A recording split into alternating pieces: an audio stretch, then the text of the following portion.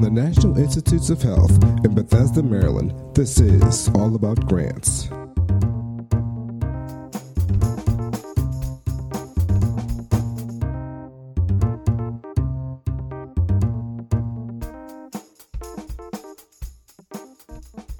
Welcome to All About Grants. This is Megan Columbus from NIH's Office of Extramural Research, here today to talk about NIH's appendix policy with Dr. Kathleen Cooper, who's the director of the Center of Scientific Review's Division of Receipt and Referral. Thank you for having me. Thank you. So let's start with just what's the idea behind having an appendix to a grant application?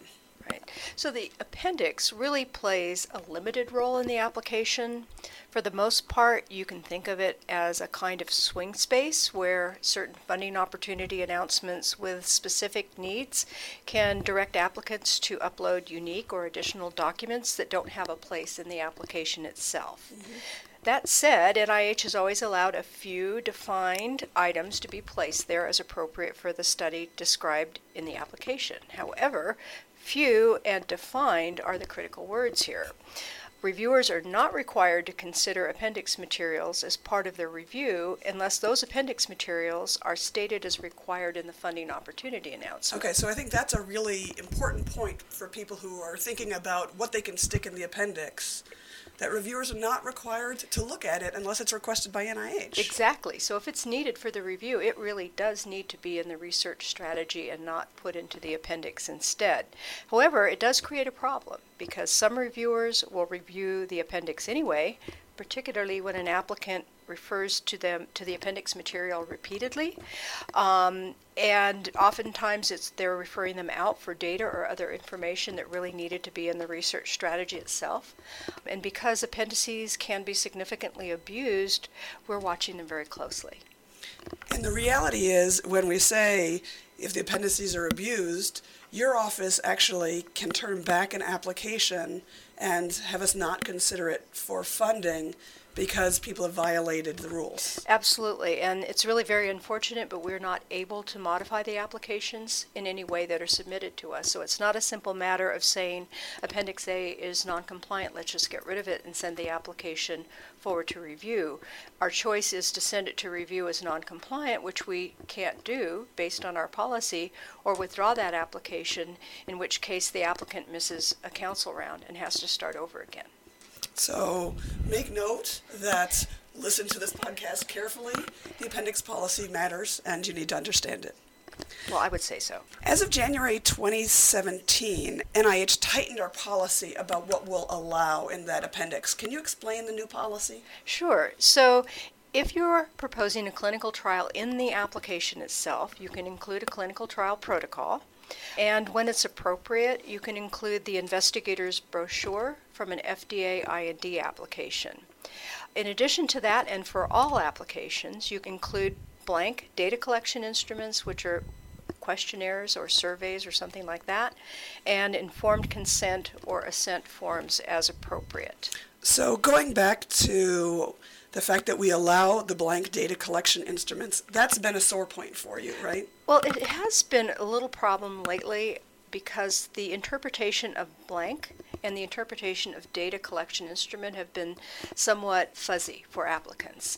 By blank, we mean blank. A questionnaire or a survey you're going to use in your research that has tick boxes that you will tick, or options you will circle, or text boxes where you will enter information, but they're blank. They're just a sample of the form you're going to use. And, a data collection instrument is just that form you're going to use. It's not the equipment you're going to use to collect the data. It's not a series of screenshots from a website showing what your data will look like once you collect it. It is literally a blank tool used to collect the data.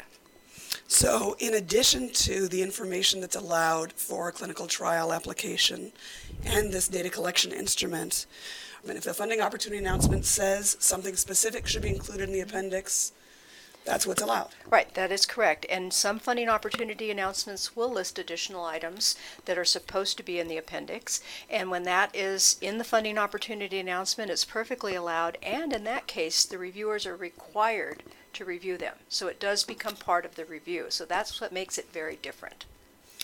So What I'm hearing you say is that publications, manuscripts, abstracts are not allowed. Not anymore. Those are shifting to be covered by our post-submission materials policy, but they're not to be put into the appendix anymore. So what do I do? So if I'm putting together an application and I have materials that don't fit in other places, if I can't stick them in the appendix, what can I do with them? Well, you can't put them in the application. I mean, we do get this question all the time. We had a gentleman just the other day who had a 19-page table that belonged in a 6-page research strategy, and he goes, but I can't fit it in the research strategy. And I said, well, I'm sorry, because I was, but it does not belong in the application.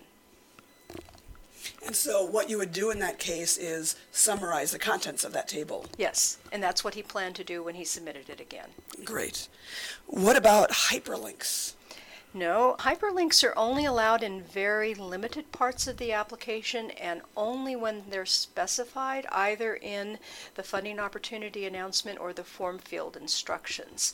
So basically, hyperlinks are allowed in the biosketch and the references section and no place else, certainly not in the research strategy or the appendix. What if the reviewers in a previous review asked for additional information that'll not fit into that research strategy section? Right. Well, we have this conversation also periodically, and it's very difficult because it has to fit into the research strategy. I advise applicants to have a conversation with their program officer to maybe triage the comments from the reviewers and decide which ones really are the most important and should be addressed in the research strategy, and then unfortunately the rest of them have to be left out.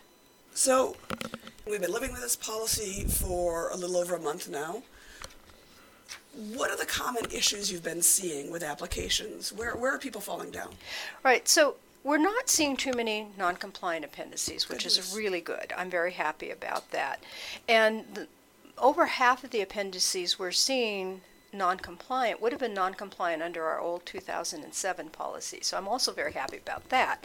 The most common new problems I'm seeing are clinical trial protocols put into appendices when the application is not proposing a clinical trial protocol, or publications and copies of patents, which were allowed under the old policy.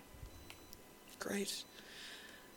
And so people should follow the rules, and otherwise are at risk of having their application withdrawn, and nobody wants that. We're looking to review your application, not to turn it away. Absolutely. And, I'm hoping that everyone gets this message and sends us nice compliant appendices so that those applications can go forward to review and be considered for funding. And this just goes again to stressing we need to read the application instructions and read them carefully as we're putting together our application.